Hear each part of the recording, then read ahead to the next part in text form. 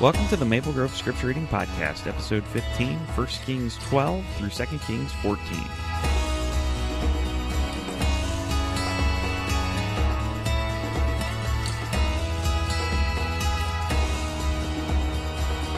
Hey everybody, and welcome back to the Scripture Reading Podcast. I'm your host, Nick Spencer. Today we're going to be continuing our journey through the two books named Kings.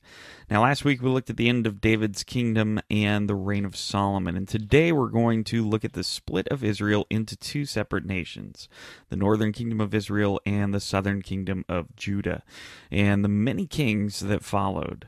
Plus, we're going to take a look at two of the prophets of Israel, Elijah and Elisha.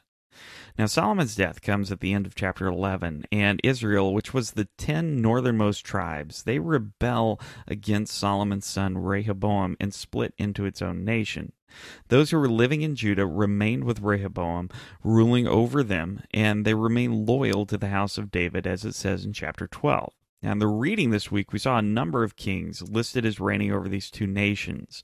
And as we go through today, I just want to pick out a few verses to talk about. So first, let's talk about Jeroboam in chapter 12, verses 26 through 30. Jeroboam thought to himself, "The kingdom will now likely revert to the house of David. If these people go up to offer sacrifices at the temple of the Lord in Jerusalem, they will again give their allegiance to their lord Rehoboam, king of Judah. They will kill me and return to King Rehoboam." After seeking advice, the king made 2 golden calves.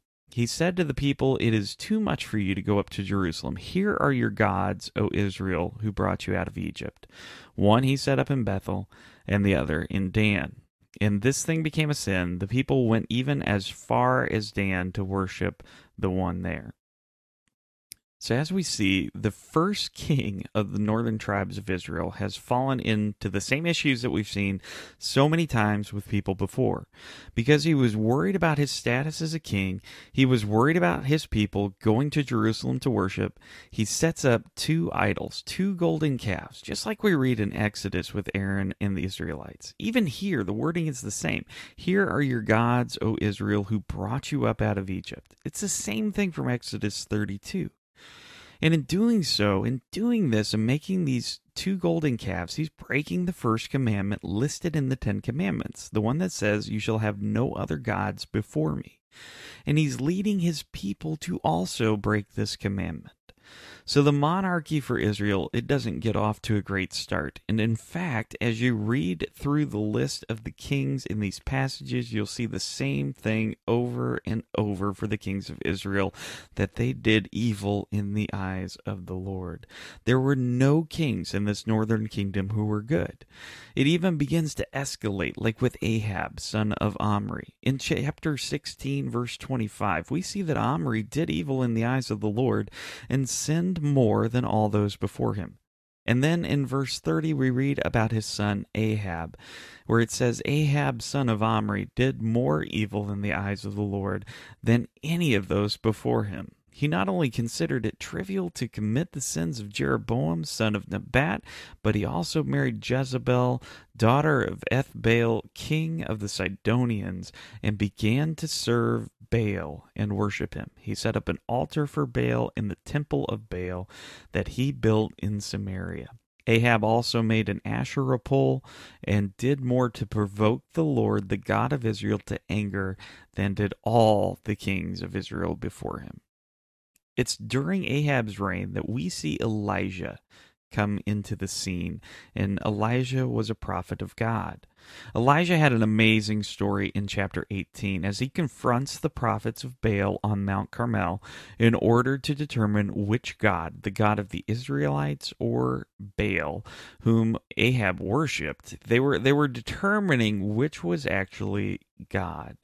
And Elijah proposed that both he and the prophets of Baal, and there were like 400 of these, they would prepare offerings to their gods, and whichever god sent fire to light the offering, he would be determined as God. And so the prophets of Baal, they prepared their altar, they shouted to Baal for an answer, they danced around the altar, but nothing happened. Elijah taunts them. Yeah, he's telling them to shout louder, saying maybe your God is asleep and needs to be woke up. So they shouted louder. They started cutting themselves, but nothing happened. Elijah then started doing some preparation for his altar to the Lord. He digs a trench around his altar and fills 4 large jars with water, and he pours it out on the altar, so much so that it fills the trench. So his entire offering is drenched with water, and there's so much water that it fills this trench. And then he prayed to God, who answered. Verse 38 says this: Then the fire of the Lord fell and burned up the sacrifice, the wood, the stones, and the soil, and also licked up the water in the trench. And what a display to show who was the Lord. While Baal's offering remained without fire, the Lord sent fire and burned everything. This was enough for the people to bow and declare him the Lord. In chapter 19, we see for the second time, as we've gone through our reading, we see this. We see a story where the Lord appears, where his glory, his presence appears before someone. First, it was Moses, and now it's Elijah. Elijah had fled to Horeb, and there the Lord would appear to him. And the description of this appearance is very interesting, I think. Let me read to you from chapter 19, verses 11 through 13. The Lord said, "Go out and stand on the mountain in the presence of the Lord, for the Lord is about to pass by." Then a great and powerful wind tore the mountains apart and shattered the rocks before the Lord, but the Lord was not in the wind. After the wind there was an earthquake, but the Lord was not in the earthquake.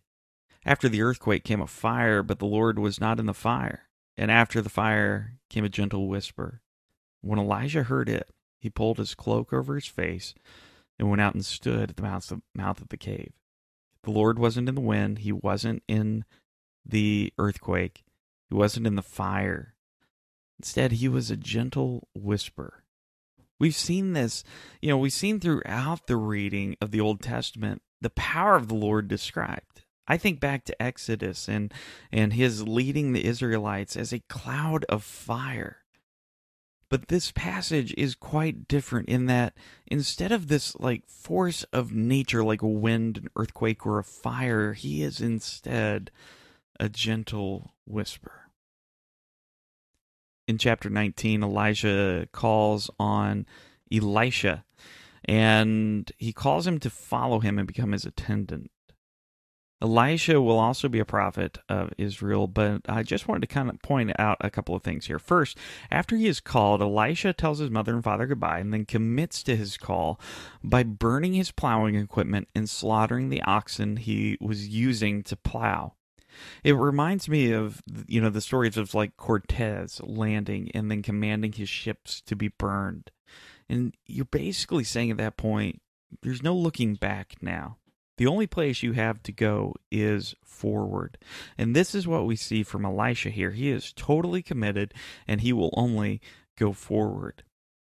Elijah is taken into heaven by a chariot of fire, and Elisha takes his mantle as the prophet for Israel. In 2 Kings chapter 4 through 6, we see different vignettes showing the miracles that are being done by Elisha. Chapter 6 has a very interesting story about the Arameans being at war with Israel, and the king is enraged at Elisha because Elisha is giving information to the Israelite king from the private conversations the king of Aram is having with his officers. And so the king of Aram sent an army to surround the city where Elisha was. And I want to read to you from chapter 6, verses 15 through 17. When the servant of the man of God got up and went out early in the morning, an army with horses and chariots had surrounded the city. "Oh, my lord, what shall we do?" the servant asked. "Don't be afraid," the prophet answered. "Those who are with us are more than those who are with them." And Elisha prayed, "O Lord, open his eyes so that he may see."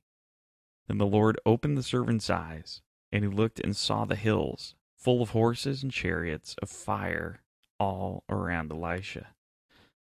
I just wanted to point this out because I think it's an amazing reminder that there is this plane of existence that we don't see, but it is very present. It is very real. the spiritual plane.